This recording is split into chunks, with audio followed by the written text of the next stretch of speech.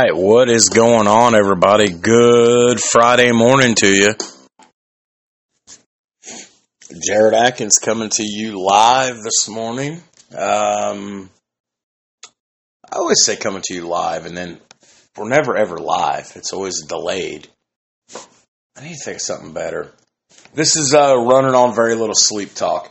Anyways, going to bust out a solo edition, a Weeknight Chronicles, an abbreviated version, and there is absolutely this week no shortage of sports news to talk about.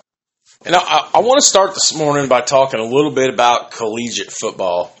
Damn, what the fuck, Jared? A little bit of college football here.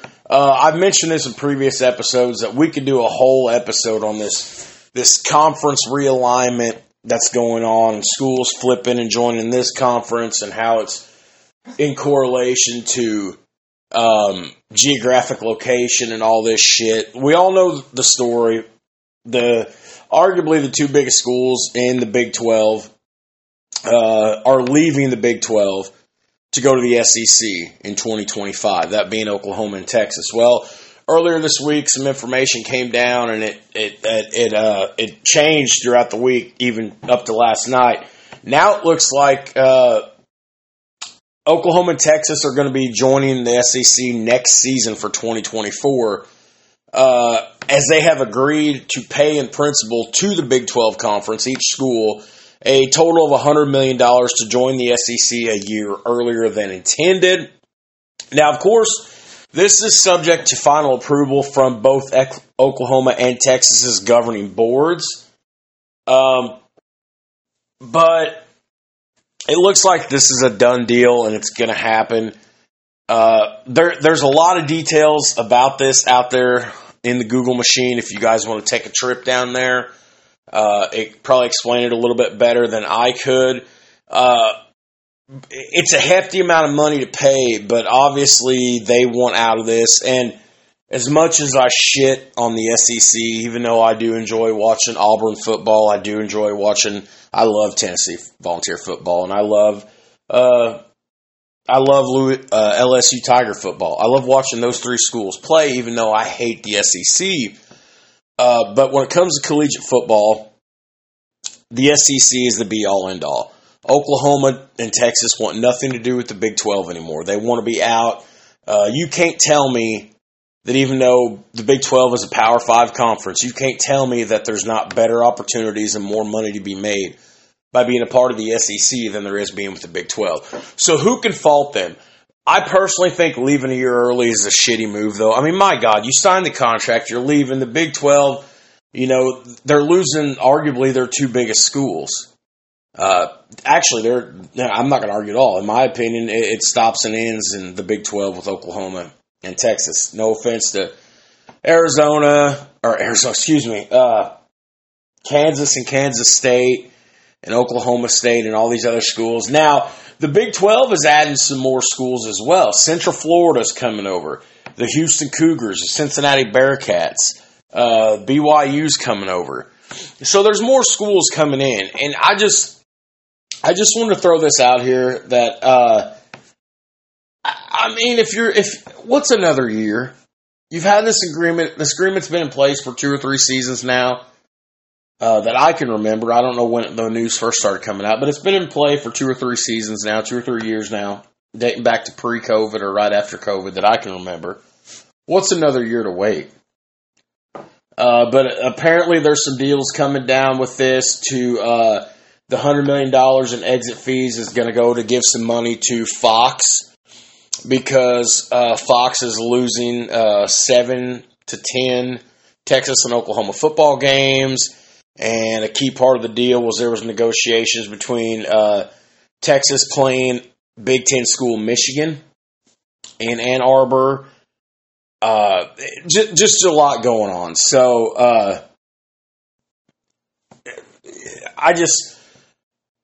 there will be a future episode about this whole conference realignment and teams jumping from this conference to this conference and correlation to geography and geographic location. And Certain things just irk the shit up. Like Maryland's part of the Big Ten now, right? That's an ACC school. Like, Maryland has no business being in the Big Ten. They are in the Big Ten, right? Anyways, it's an interesting story to keep your eye on if you're into this sort of thing. And I will definitely do my best to stay on top of this, to give you information about this as we progress. College football is getting a shakeup in the last handful of years with all these schools switching conferences. And this really makes me think back to, didn't Gonzaga leave the Mountain West to join the Pac-10? Well, and it's not even a Pac-10 anymore. It's a Pac-12 or a Pac-14 or whatever it is. It's not even a Pac-10 anymore.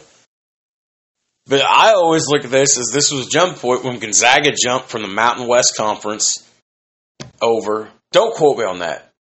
Now, I don't want to sound like a dumbass. I do a good enough job of that on my own. Kurt would agree. We love you, Kurt Kelly. Yeah, I think they were in the Mountain West. Anyways, it's, you know what? Fuck it, let's move on.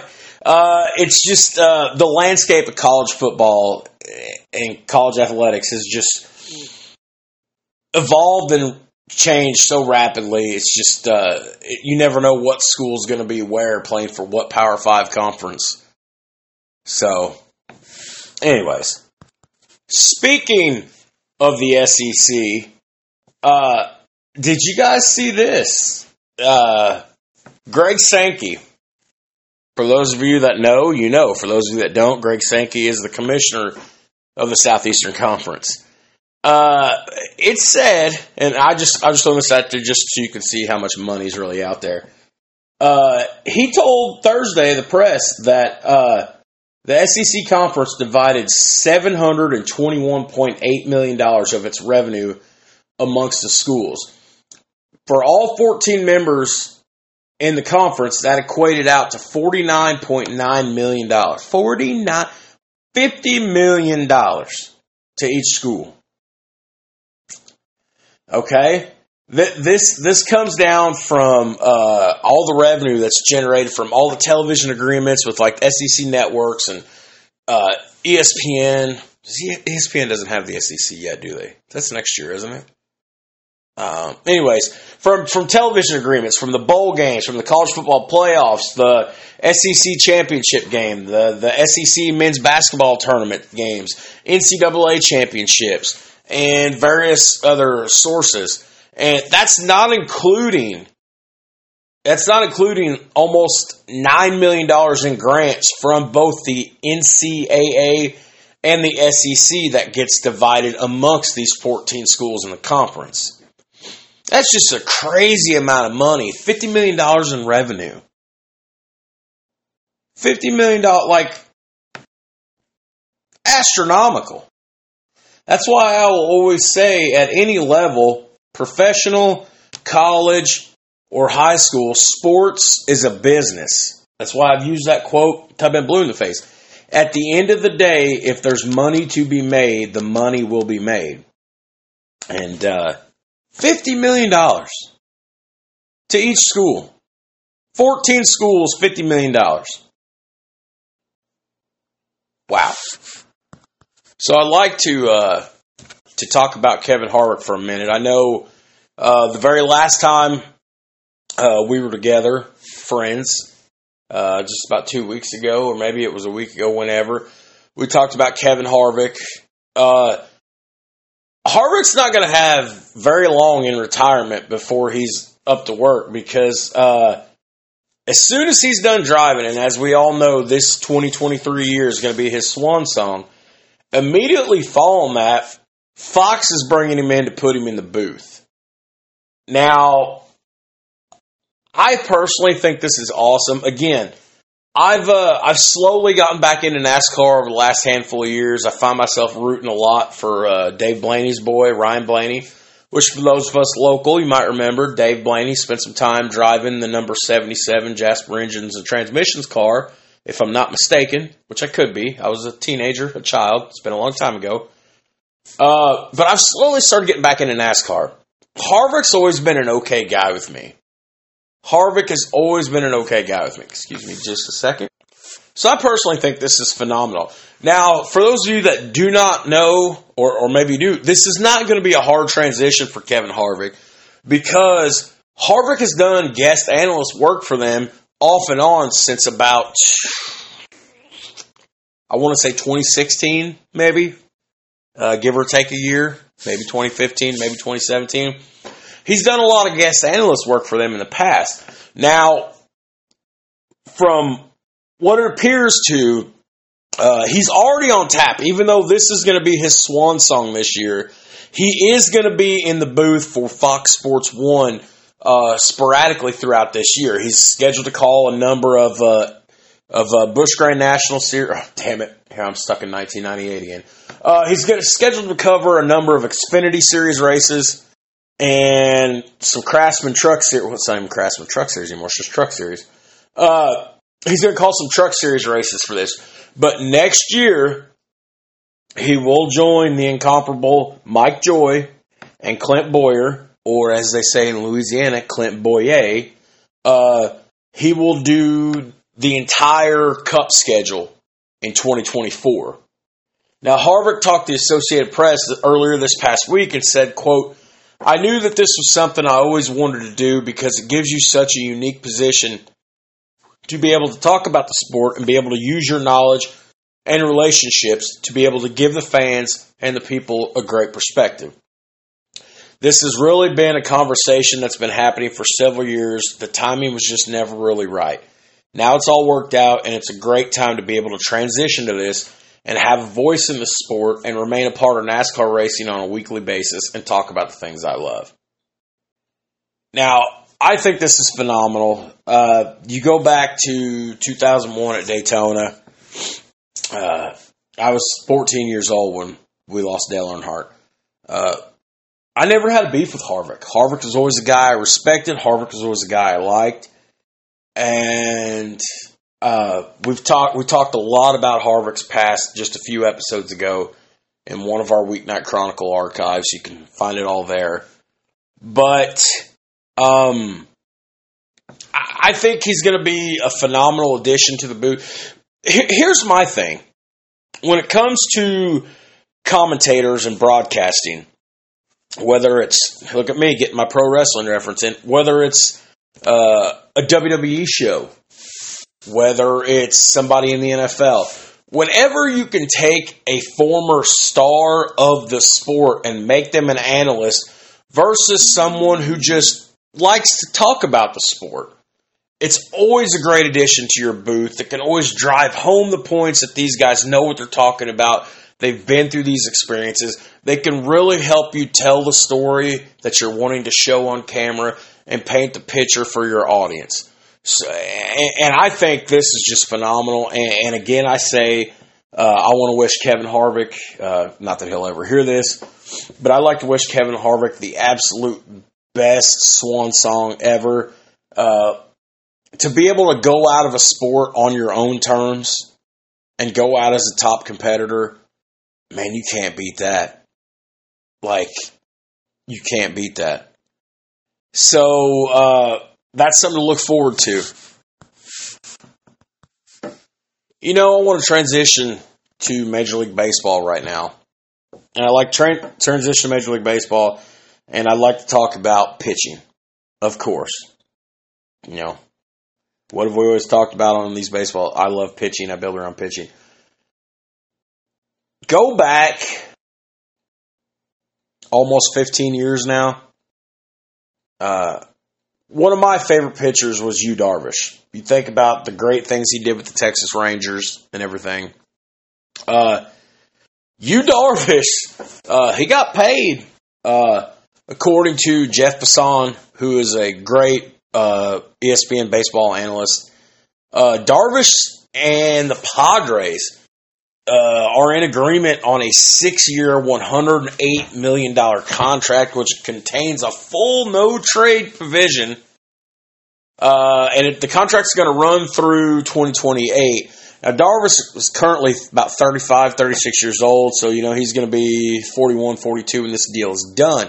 Now, if you go back to after the World Series, I do believe it was, or somewhere about the time of the World Series, on one of our episodes, or it might have been even back further than that in the summer, somewhere around the trade deadline or the end of the season, I talked at length about how scary the San Diego Padres were, how they were just, man, the things they were doing, the pieces they moved at the trade deadline, what they had done in free agency, and all this stuff.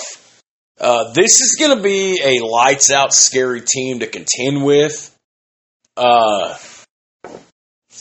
Man, you just, I'm tongue-tied thinking about it. That NL West is going to be tight. I'm not seeing enough from Arizona. I'm not seeing enough from Colorado. I'm not seeing enough from the Giants. Right now, this division's all the Dodgers, Kurt's Dodgers. But Dodgers are going to have some competition with San Diego this year. I believe they're going to put the pieces together. And this is, yeah. But anyways, getting back to Darvish's deal now, he's going to be making a ballpark $18 to $20 million a season, which is a little bit of a pay cut compared to what he had been making in prior years. It's going to run him about $3 to $5 million a year less.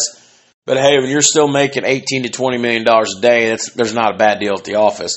But now this is going to jump the Padres to having a top 5 payroll in Major League Baseball with all the moving pieces they've had over the last few years. Yeah. So, but now Darvish is, he's never won a Cy Young Award. He's finished as a runner-up a few times over his Major League career. He is a 5-time All-Star, and he does have under a 4 ERA, which is not a bad day at the office. He's somewhere around a 3 to 3.50 ERA so far over the last 10 years of his career. So, again, putting this together, this Padres team is going to be scary. Okay, you've got Xander Bogaerts, who joined in December. You've got Tatis, who will be coming back from his suspension. And then, you still got Manny Machado, who, by the way, could be in his last year in San Diego, because if I remember correctly, Manny Machado has an option, so he can opt out after this upcoming season, I do believe. I just wanted to give us time to talk about, Darvish. I've always been a fan of you, Darvish. Just rocket-handed right-hander. Be interesting to see, that's for sure. I would love to have Kurt Kelly sitting here with me to tell you about this next piece of news. But he's unavailable right now. Obviously, it's early in the morning. So I'm going to talk about, the MLB, and I got to talk my pitching.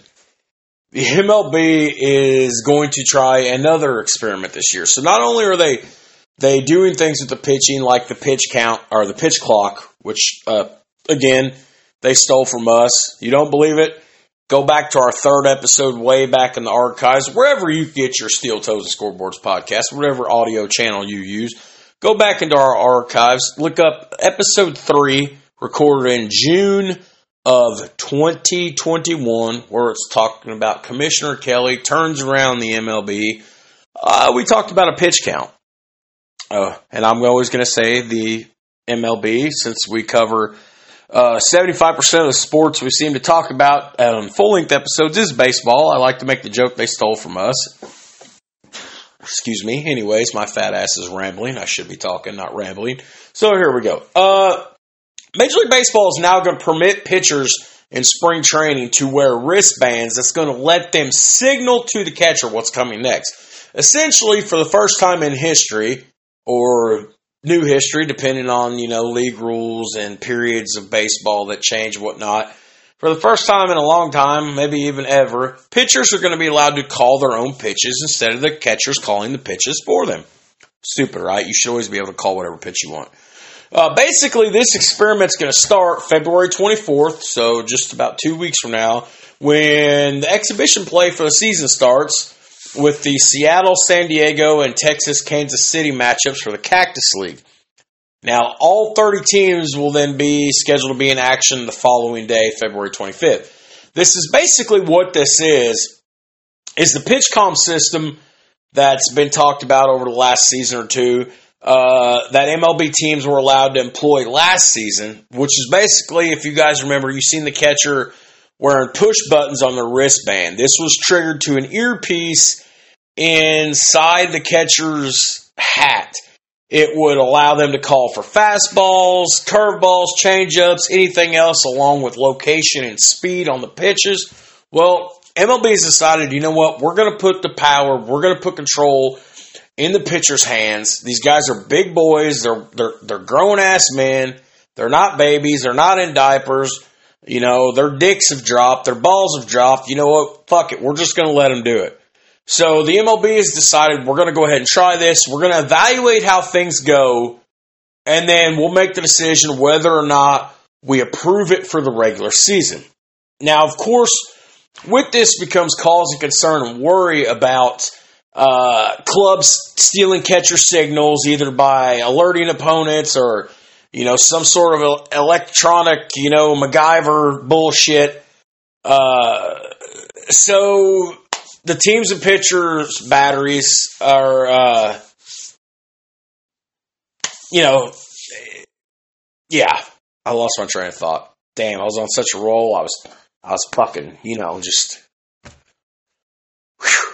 Anyways, there's still some cause for concern that there's going to be some shenanigans. I swear to God, I'll pistol whip the next guy that says shenanigans. Hey, Favre, what's that restaurant you like with all the good? Oh, you mean shenanigans? Oh, put those away. Sorry, I'm running on like 2 hours sleep, y'all.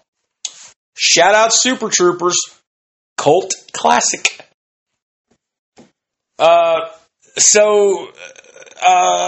You know, this is going to be something to see. I like the idea that you're putting power in the pitcher's hands.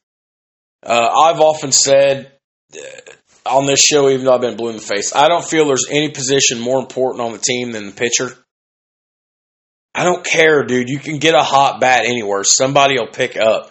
You can't always find a game caller pitcher. You can't always find a tough hang him in, hang him out, sit him up, sit him down, 9-inning pit bull that gets out there on the mound, just digs in and rakes and just deals for 9 innings.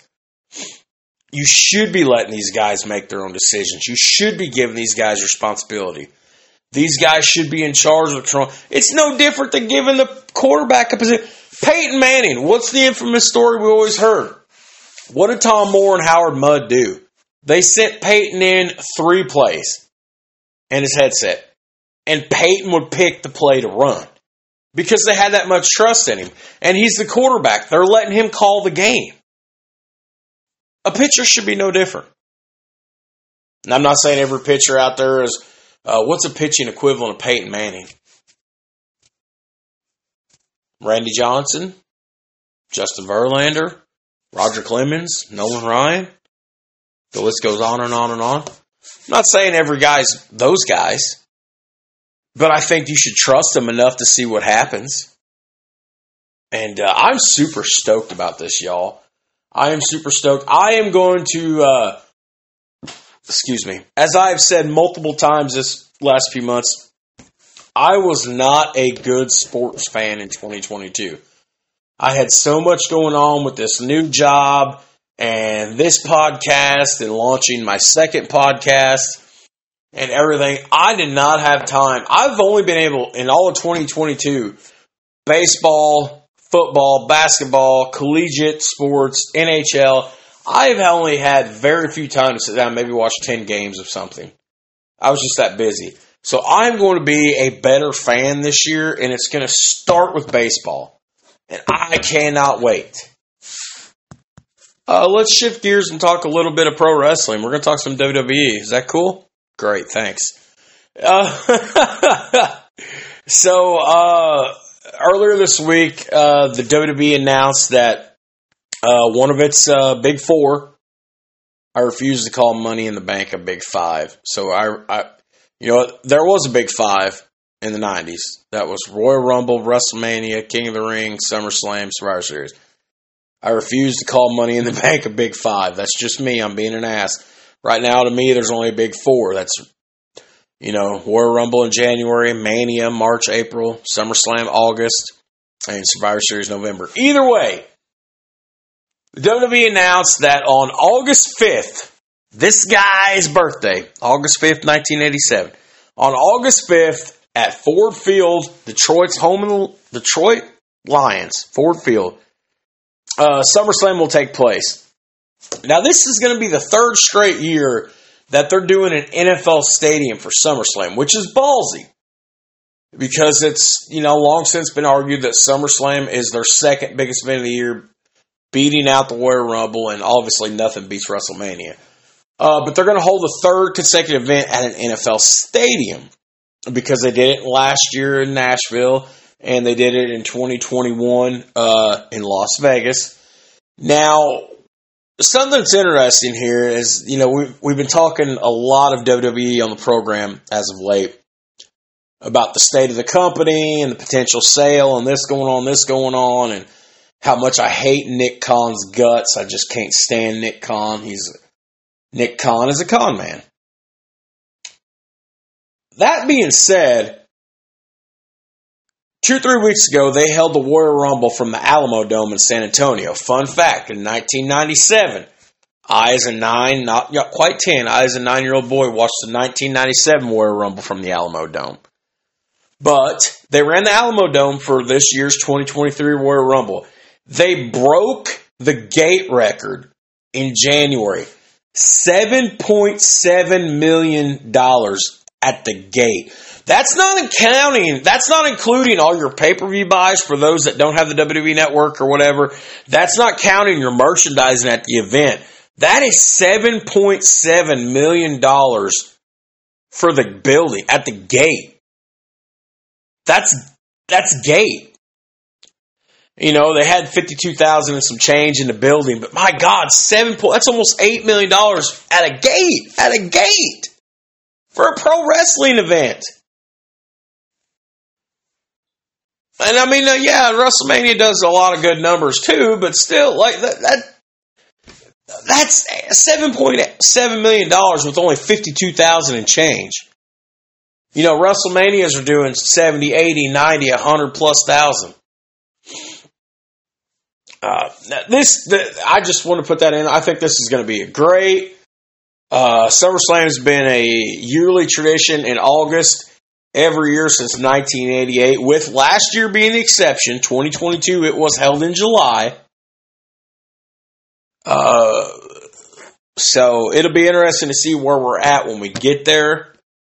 The state of the company, who is owning the company, if it's still McMahon family owned, if it has been sold to another party. Looking at you, Disney. Looking at you. Anyways, we'll see what happens.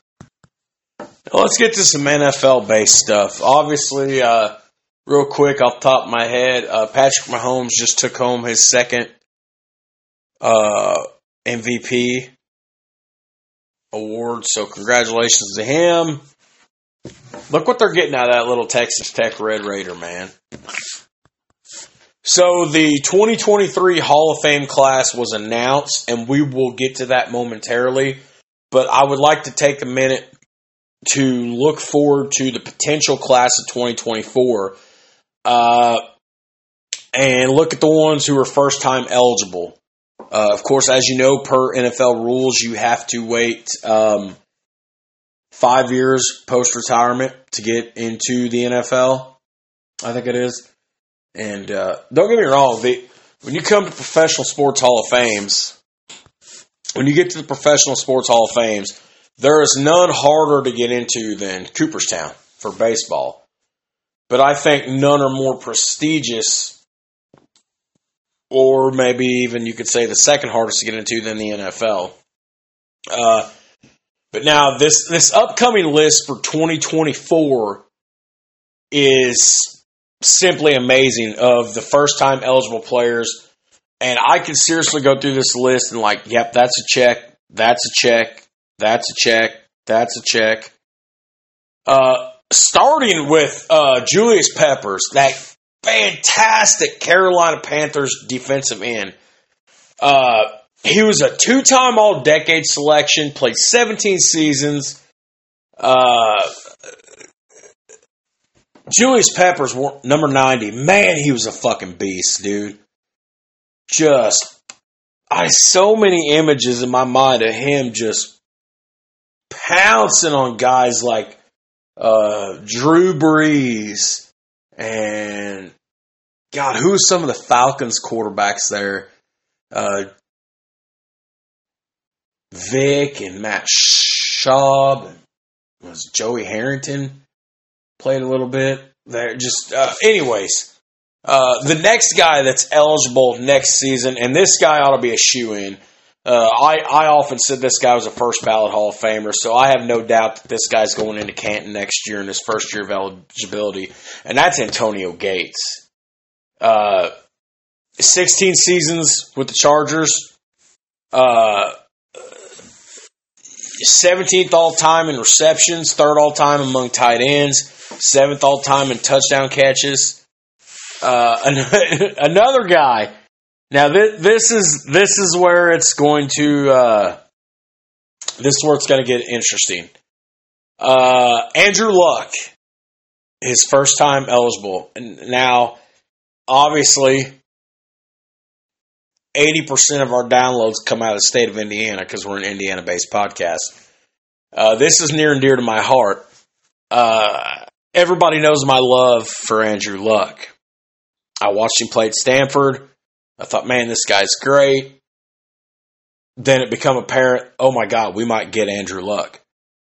And then I'll never forget the quote made by Jeff Saturday one morning, just a random weekday morning on NFL Total Access.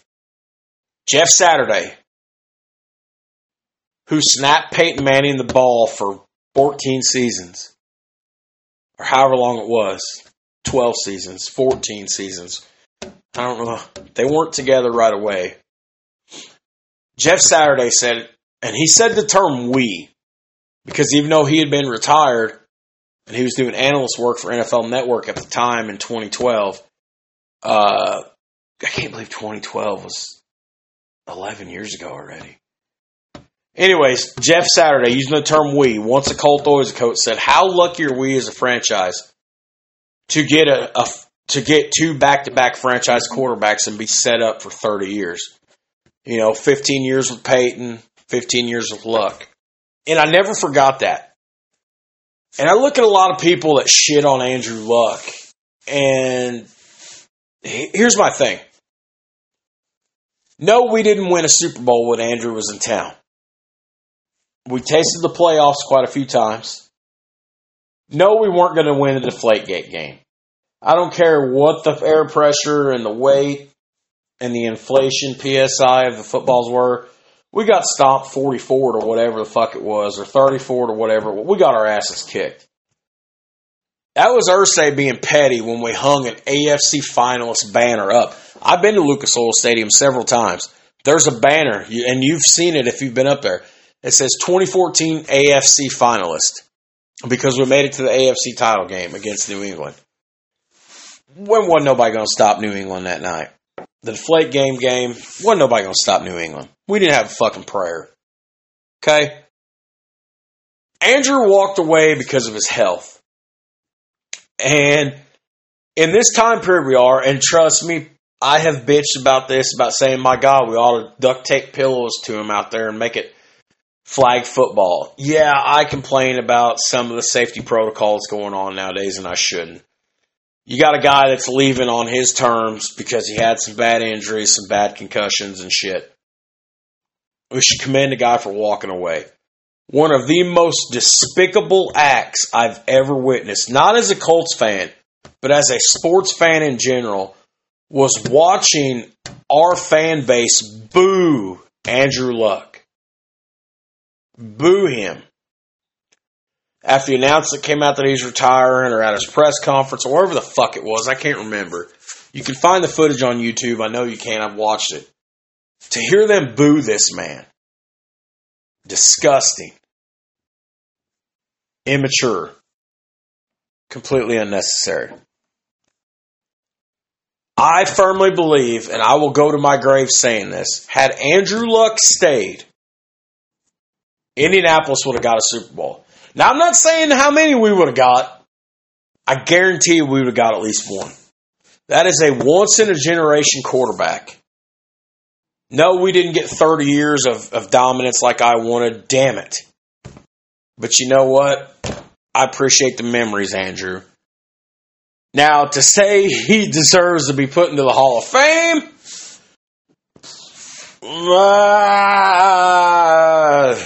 not for me to decide. All that ball washing and ball rubbing I did for you, Andrew, I'm all back away from this because I don't think you deserve to go in. Other names that are first-year eligible next year, of course, Sebastian Janikowski. Shout out to the Oakland Raiders drafting a quarterback in the first round of the draft. God, I love you, Al Michaels. Running back Jamal Charles, who was a beast in his own right. Wide receiver Brandon Marshall. Now, I can see Brandon Marshall going in.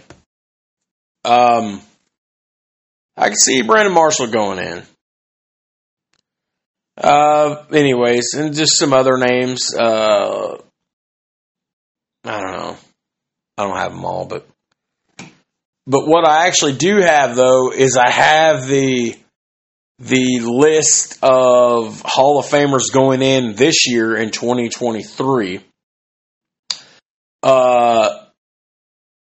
Led by, and this is a travesty if this guy was not in the league. I used to think of this guy a lot in the league. I just caught myself. It's a travesty if this guy's just now going in. I don't know how many years now that he's been retired, but Zach Thomas, I'm not a Miami Dolphins fan, but when I thought of those linebacking cores that the Chicago Bears had with Brian Urlacher back in the day, every time I thought of Urlacher, I thought of Zach Thomas for the Miami Dolphins. Zach Thomas was a beast. Zach Thomas is going in. Now, Joe Thomas, third overall pick in 2007 by the Cleveland Browns out of Wisconsin. That really started the genesis for what happened in the 2008 draft, which is I've referenced before. The 2008 draft was the year where there were like 10 or 12 or however many offensive linemen taken in the first round. That was when that was when Sports Illustrated come out with the issue the following month of the draft, and the headline said heavy beef because it talked about how it was so offensive lineman dominated. That I believe that was set in stone a year before with Joe Thomas coming in, all this hype, going number 3 overall, and what he did for that Cleveland Browns franchise, and a rookie quarterback drafted 22nd overall in 2007 for the Browns, which was Brady Quinn out of Notre Dame. Other people going in. I love me some Barber twins, and I always loved Rondé, the defensive back, more than I did Tiki, the running back. Rondé Barber's going in. Again, travesty. Super Bowl champion, Tampa Bay Buccaneers, 2002. Rondé Barber should have already been in the Hall of Fame. Here's one I shit on a lot. Darrelle Revis. I got so sick and tired of hearing about Revis Island, man. And that was another good group of cornerbacks that came in that 2008, 2009 class, whatever it was. Revis was in that class. Leon Hall, which I believe came out of Michigan, was in that class. There was one other running back. And somebody out there getting your Google machine. No, I was wrong. That was 2007. So it was Revis. That would have been Leon Hall, because I'm looking at it right now. I got in the Google machine myself. That was Leon Hall out of Michigan. I was correct. But there was one more. Would it have been Aaron Ross out of Texas going to the Giants? Is that the other one I'm thinking of? That might have been. Anyways, I can think of so many better. In my mind, Revis really started to get on in 2008, 2009. But I could think of so many other corners at the time that I preferred opposed to him. Asante Samuel. My favorite, number 21, Oakland Raiders, Nnamdi Asomugha. Okay, like Tom Brady and Peyton Manning and Drew Brees, Brett Favre never even dared to challenge Nnamdi Asomugha. Okay? To put Revis up on this pedestal for all these seasons saying Revis Island, Revis Island, Revis Island. He's a fantastic fucking player. He made his way into Canton, didn't he? I just personally think the hype was a little too much. And that's just me. But, I mean, stats also don't lie. So it could just be my ego that I'm being an egotistical prick. I'm not saying I'm not an egotistical prick. I've proven it before on the podcast. I've proven it in real life when there ain't no mics around me. I'm just saying, I got so sick. Revis Island, Revis Island, Revis Island. Who gives a fuck? But regardless, congratulations, Darrelle Revis. Of course, also going in is Don Coryell, who, and I know Kurt will back me up if he's here because we've talked about Eric Coryell a lot. Don Coryell should have already been in the Hall of Fame. Don Coryell was one of my favorite coaches of all time. I mean, obviously, I didn't get to see him coach. I really hated doing that in the mic, and there's no way to edit that out. I'm sorry. Not much I can do with the earbud microphones. Apologize. Another guy, Don Coryell's offense, and Coryell, Dan Fouts, Kellen Winslow, and you know I'm a Miami Hurricane fan, so I love Kellen Winslow Jr., and he did not achieve the same level of success that his dad, Kellen Winslow Sr., did. But my God, Dan Fouts to Kellen Winslow Sr. I mean, not saying I'm talking about the wide receiver core either, but still. And then, of course, probably my favorite part of what will be this summer's 2023 Hall of Fame class, DeMarcus Ware taking his rightful place in Canton. DeMarcus Ware made me feel intimidated, and I was watching on a black box. Wasn't on the field. DeMarcus Ware had that same nasty attitude that made you piss your pants like only the greatest pass rusher of all time could, Lawrence Taylor. Yes, I said it. LT is the greatest pass rusher of all time. Lawrence Taylor, man, I could talk about LT all day. You know what? 2023 episode, Steel Toes and Scoreboards. We're going to do a look back at Lawrence Taylor's career. My show, Kurt's show, our show, my show, our show. I think we're going to do it. Write that down. All you listen, write that down and send me that in a message so I don't forget. So, we're going to end this show on basketball and stuff because there's some cool Kobe Bryant news and then, of course, the NBA trade deadline.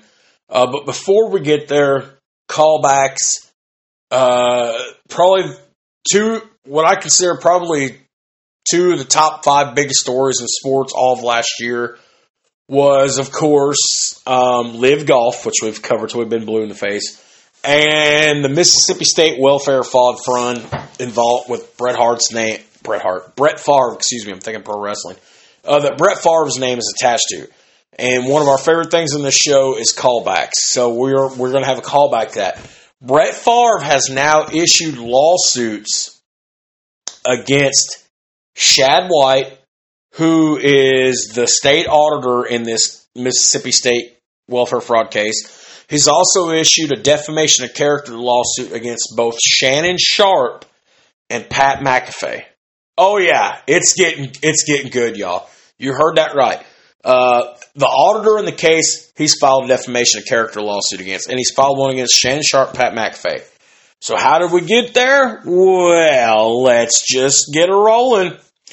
So this lawsuit against Shad White, the auditor, he's the one who first discovered these fraudulent spending and all this shit that happened that led to criminal charges against 6 different people, professional wrestling family, the DiBiase family, $1 Million Man Ted DiBiase's sons are involved in this to an extent, and a whole lot of other people.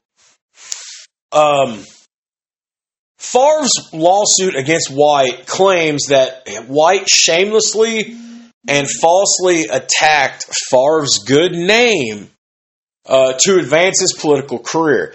Now, what's interesting about this is I have told you guys till I've been blue in the face last year. Brett Favre has not been criminally charged in anything involving this case. The missing TANF funds and all that, and we'll get that. Favre has not been charged with a single thing, and this story's been ongoing since last summer, late last spring. The lawsuit says, quote, Mr. White has made egregiously false and defamatory statements accusing the Favre of stealing taxpayer funds and knowingly misusing funds designed to serve poor folks. Everything Auditor White has said about this case is true and backed by years of audit work won by the professionals at the Office of the State Auditor, said Fletcher Freeman. Fletcher Freeman is a spokesman for the Mississippi State Auditor's Office. He came out with those comments just yesterday afternoon, publicly releasing them to the media. Now, Favre become involved in this case because White's office discovered that $77 million, and you can find throughout various, and I don't remember what episodes they are. They're all Weeknight Chronicle episodes last summer in our archives, wherever you get your podcasts at. We've talked about this in multiple episodes, but there's one episode in particular where I break down the entire case at length for like a good 15 or 20 minutes, and there's a lot more information in there, so I'm only going to paint the corner with my pitches here. But there was $77 million in public money. It's called the Temporary Assistance for Needy Families, TANF funds. And those are earmarked by the state of Mississippi for the neediest families to use so they can have housing, clothing, food, shelter, help them pay their utility bills if they're behind. All sorts of stuff. Okay? So Shad White and the Auditor's Office for the state of Mississippi are claiming that Favre took this money from the families that need it and lined the pockets of the most powerful and rich families of the state of Mississippi. Now, according to this state audit and a civil lawsuit in which Favre and dozens of other people are named as defendants of in this case, Favre was paid $1.1 million in TANF funds for speeches, going around giving motivational speeches. According to the state auditor's office, though, however, Favre never made those public appearances. He never gave those speeches. Now, Favre, being at the time, was like, you know what? I don't want to be involved in this. I can tell this might be going a little bit south here. I'm going to go ahead and pay the money back. So Favre paid the money back to the TANF funds. He's like, I don't know what you guys are going to overturn here. I've not done anything wrong, but look here, in a show of good faith, here's that $1.1 million back. Well, the state auditor's office determined that wasn't good enough. They wanted Favre to also pay interest. Almost $250,000 in interest. Like $228,000. Okay? Well, what's funny about this is Favre's alma mater, as of course you all know, Favre played at the University of Southern Mississippi. They received $5 million in TANF funds, according to a state audit. Now, why am I bringing this up? Is because text messages show that Brett Favre had pushed state officials for funding for a new volleyball facility on campus. Now, what makes this look bad is that he was pushing for this to be done while Brett Favre's daughter was on the collegiate volleyball team. Well, Fletcher Freeman continued yesterday with his press conference saying Mr. Favre has called Auditor White and his team liars despite repaying some of the money our office demanded from him. He's also claimed our auditors are liars despite clear documentary evidence showing the benefit from misspent funds. Instead of paying New York litigators to try this case, he'd better off fully repaying the amount of welfare funds he owes. Now, Brett Favre's attorneys, because Brett Favre hasn't really publicly spoke on this very much, Favre's attorneys said their lawsuit that they have seen no records indicating Mr. Favre knew what was going on with the money. Which, again, I said in previous episodes in the past that this is absolutely very plausible. Now, as far as the lawsuits and how we get to Favre throwing defamation of character lawsuits against both Shannon Sharpe and Pat McAfee, which I love both guys, by the way. Shannon Sharpe was a great tight end, maybe one of the greatest tight ends ever played the game. I could make that call. Of course, y'all know Shannon's got that absolutely phenomenal show with Skip Bayless called Skip and Shannon Undisputed on FS1. Favre's lawsuit alleges that Sharpe defamed the character of Brett Favre on his broadcast by saying Brett Favre was a sorry motherfucker to steal from the lowest of the low. Favre stole money from the people that really need it the most. He's a lousy, sorry motherfucker. Okay. Okay, so what about Pat McAfee? Now, of course, Pat McAfee, has his own podcast and his own show. Now, according to this lawsuit, McAfee has called Favre a thief who, quote, steals from poor people in Mississippi. The suit's accusing McAfee of making similar remarks on Twitter. Now, Favre's spokesperson has refused to comment on the lawsuits ever since this information was brought into public eye over the last couple of days. Favre's camp is silent. Now, Favre's lawsuits also note, though, that the numerous charities that have benefited from his Favre for Hope Foundation, which is a foundation that Brett has established. Brett has established this to help disadvantaged and disabled children and breast cancer patients. Breast cancer awareness is something that's really important to Brett Favre. I've never done any digging. I don't know if his mother had something happen to her, or his wife, or someone in his family, or a close friend, whatever. I haven't dug into this. All I know is that breast cancer awareness is a cause that is absolutely near and dear to Brett Favre's heart. Now,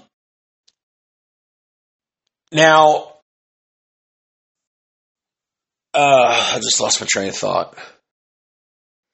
Now, the one other piece of puzzle, I'm so excited. One other piece to this puzzle that I didn't really talk about in past episodes, and I encourage you to get your Google machine and check this out, is Prevacus. Prevacus is a company that's developing concussion drug. Prevacus has been in the news. They've been in the news because they've also received TANF funds, and their shit doesn't seem to be on the up and up. Now, how this is tied in is because they're developing a concussion drug. Prevacus is. Brett Favre was the top outside investor in this drug. Now, this did make a lot of headlines when they start talking about Prevacus back in the fall. So I encourage you, if you have absolutely no idea about Prevacus and how this ties in, to look that up. As always, this has blossomed to be one of the biggest stories in sports in the last couple of years. And I'm going to keep you updated every chance I get on this. Personally, I know a lot of people are shitting on Brett Favre. I'm not ready to climb on that wagon just yet. This is Brett Favre. This is a fucking legend. This is... you got to understand, only an idiot would not know what money's coming into his account and what money's going out and where it's going. But at the same time, when you're a multi-million-dollar retired athlete and you've got endorsements here or there and you've got a team of people, handling your shit that some of them guys you don't see but maybe once or twice a year. You're always looking at them through your little idiot box in your hand. It's possible that some things could happen that you're not made privy to. So no, and I don't know what the whole internet opinion is. Anything I see on the internet is all 50-50. 50 of it's like, fuck Brett Favre, what a piece of shit for doing this. And the other 50% is like, man, hey, Favre's not done nothing wrong here. Favre paid the money back. He just said, fuck you guys, I ain't going to pay your bullshit interest. So the internet community is split 50-50 on this from what I've seen on all the internet channels that I go on, all the Twitter accounts that I look at, all the Facebook pages that I look at, all the news sites that I look at. People are in the comment section are 50-50 on this.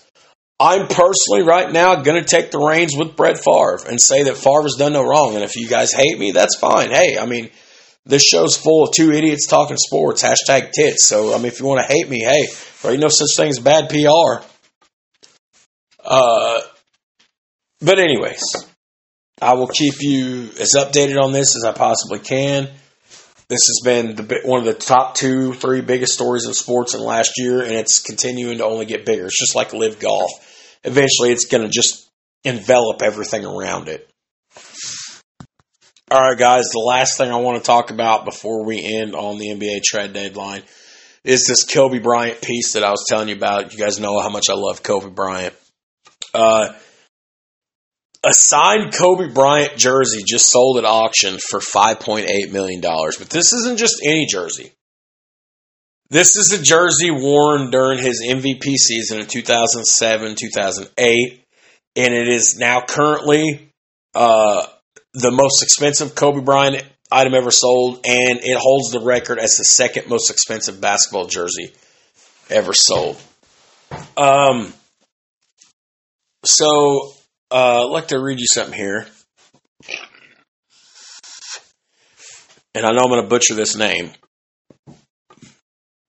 This jersey is iconic in the way we seldom see in sports artifacts, said a guy named Braun Walker, who is the head of Sotheby's Auction Services. I probably said that wrong. He said the image of Kobe wearing this particular jersey during the NBA playoffs has been permeated in popular culture, reprinted on murals, books, newspapers, and has become a symbol of his fierce determination and passion that has resonated with audiences across the world. When Bryant was awarded what would be his only MVP trophy at the Staples Center on May 7, 2008, he was wearing this very uniform.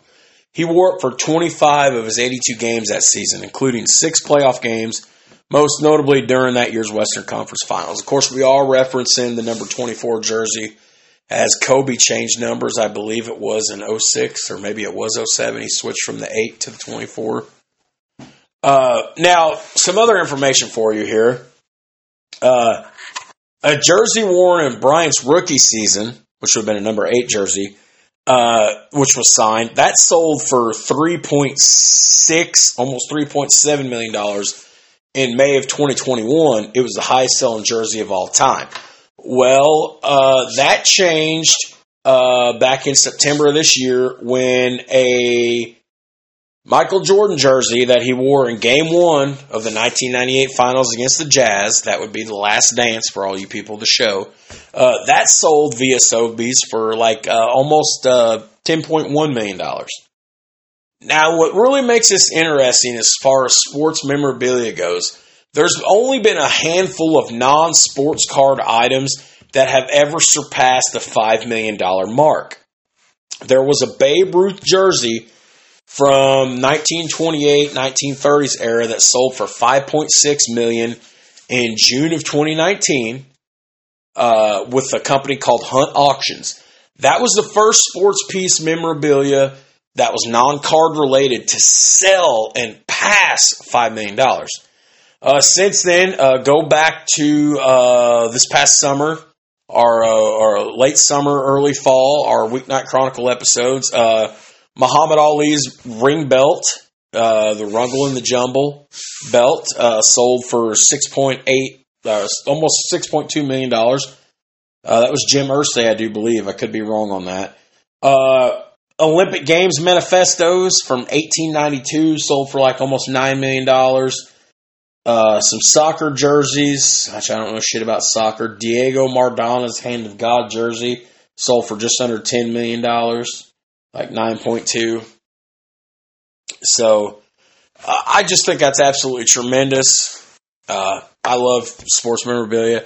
As I've said, if you guys ever want to find a way to pass the time, you just want to get on, hop on your Google machine, or actually get on eBay. And just look up, sports memorabilia and set your filter to highest priced first or whatever, and just look at some of these items, you will be absolutely mesmerized by what you see and the prices attached to them. All right, so let's start to wrap it up here. Let's end it. Let's talk about some NBA trade deadline. And the only reason I'm doing this is because there was a lot of moving pieces here at the trade deadline, and I've not watched one single NBA game all season. That's the first time I think I can ever say that in the last 10 or 15 years. In the last 10 years, since 2023, this will be the first time I've not watched a single game yet. But we're just basically at the halfway point of the season, so we got time. But some big trades went down. For the second time this week, the Brooklyn Nets have just dealt away their star player. So Kevin Durant has been acquired by the Phoenix Suns in a 4-team deal that also involved both the Milwaukee Bucks and the Indiana Pacers. And I'm going to try to break these down without this whole list of trades. I'm going to go through this trade track. I'm going to try to break all these down without butchering any names. I know there's some new guys. I'm going to butcher some names.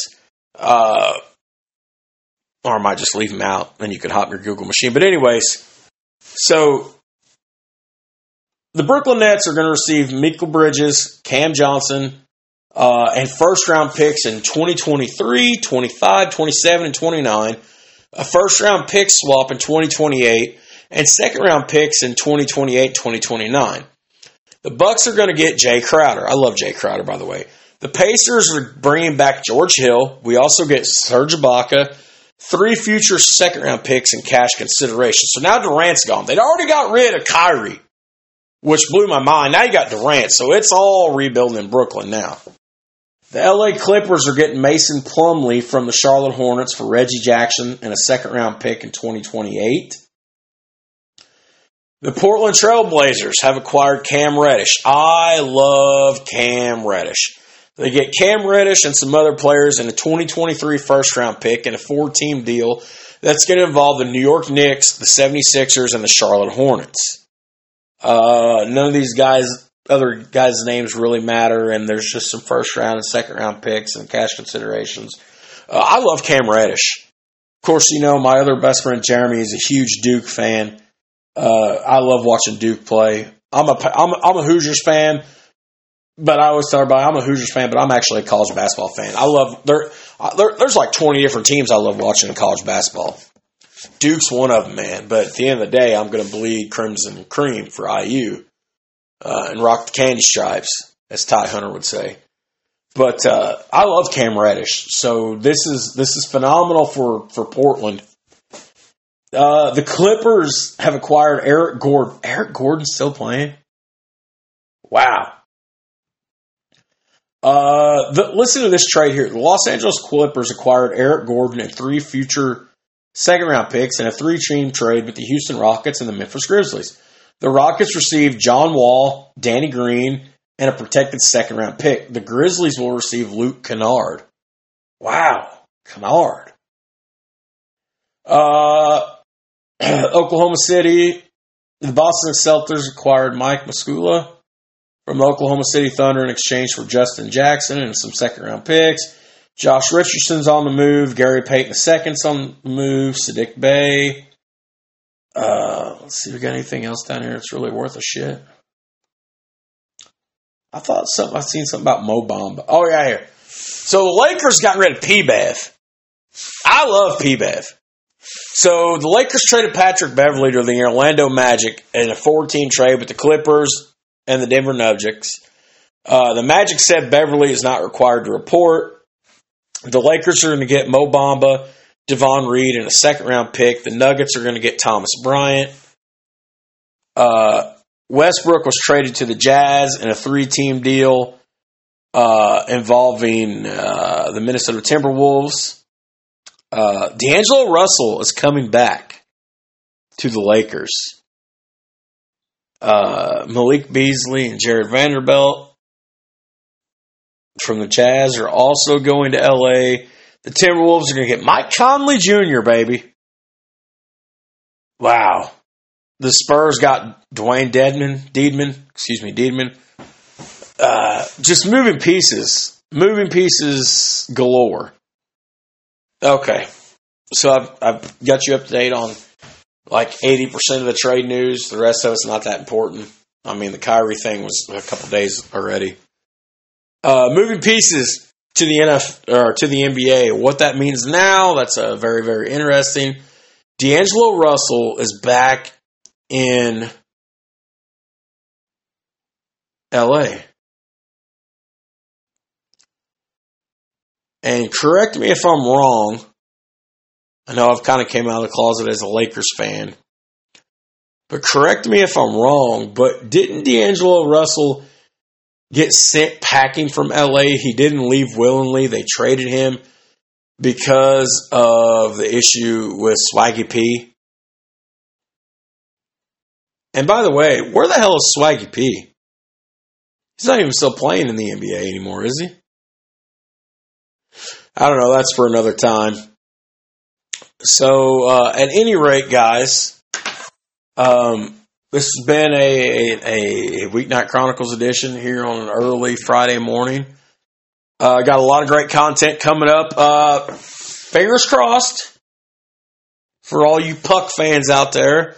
I talked to my homeboy Tyson Cravener. Tyson, I know you're listening. Shout out, Tyson. If all goes according to plan, tomorrow night, Saturday night, February the 11th, I'm going to be a loser and stay in. I have a daddy-daughter dance. Going to take my 8-year-old and my 4-year-old to a daddy-daughter dance. After I take them back to their mothers, I'm coming home. Going to be a loser and stay in on a Saturday night. And if all goes according to plan, me and the homie Tyson going to have a little State of the Puck for you guys, because we haven't done a State of the Puck since November. And there's a lot of hockey shit to talk about as the trade deadline went down for the National Hockey League. And the Blues traded my boy Tarasenko with the New York Rangers, which is now going to give them a top 6, essentially. So there's that. And the rumor mill churns.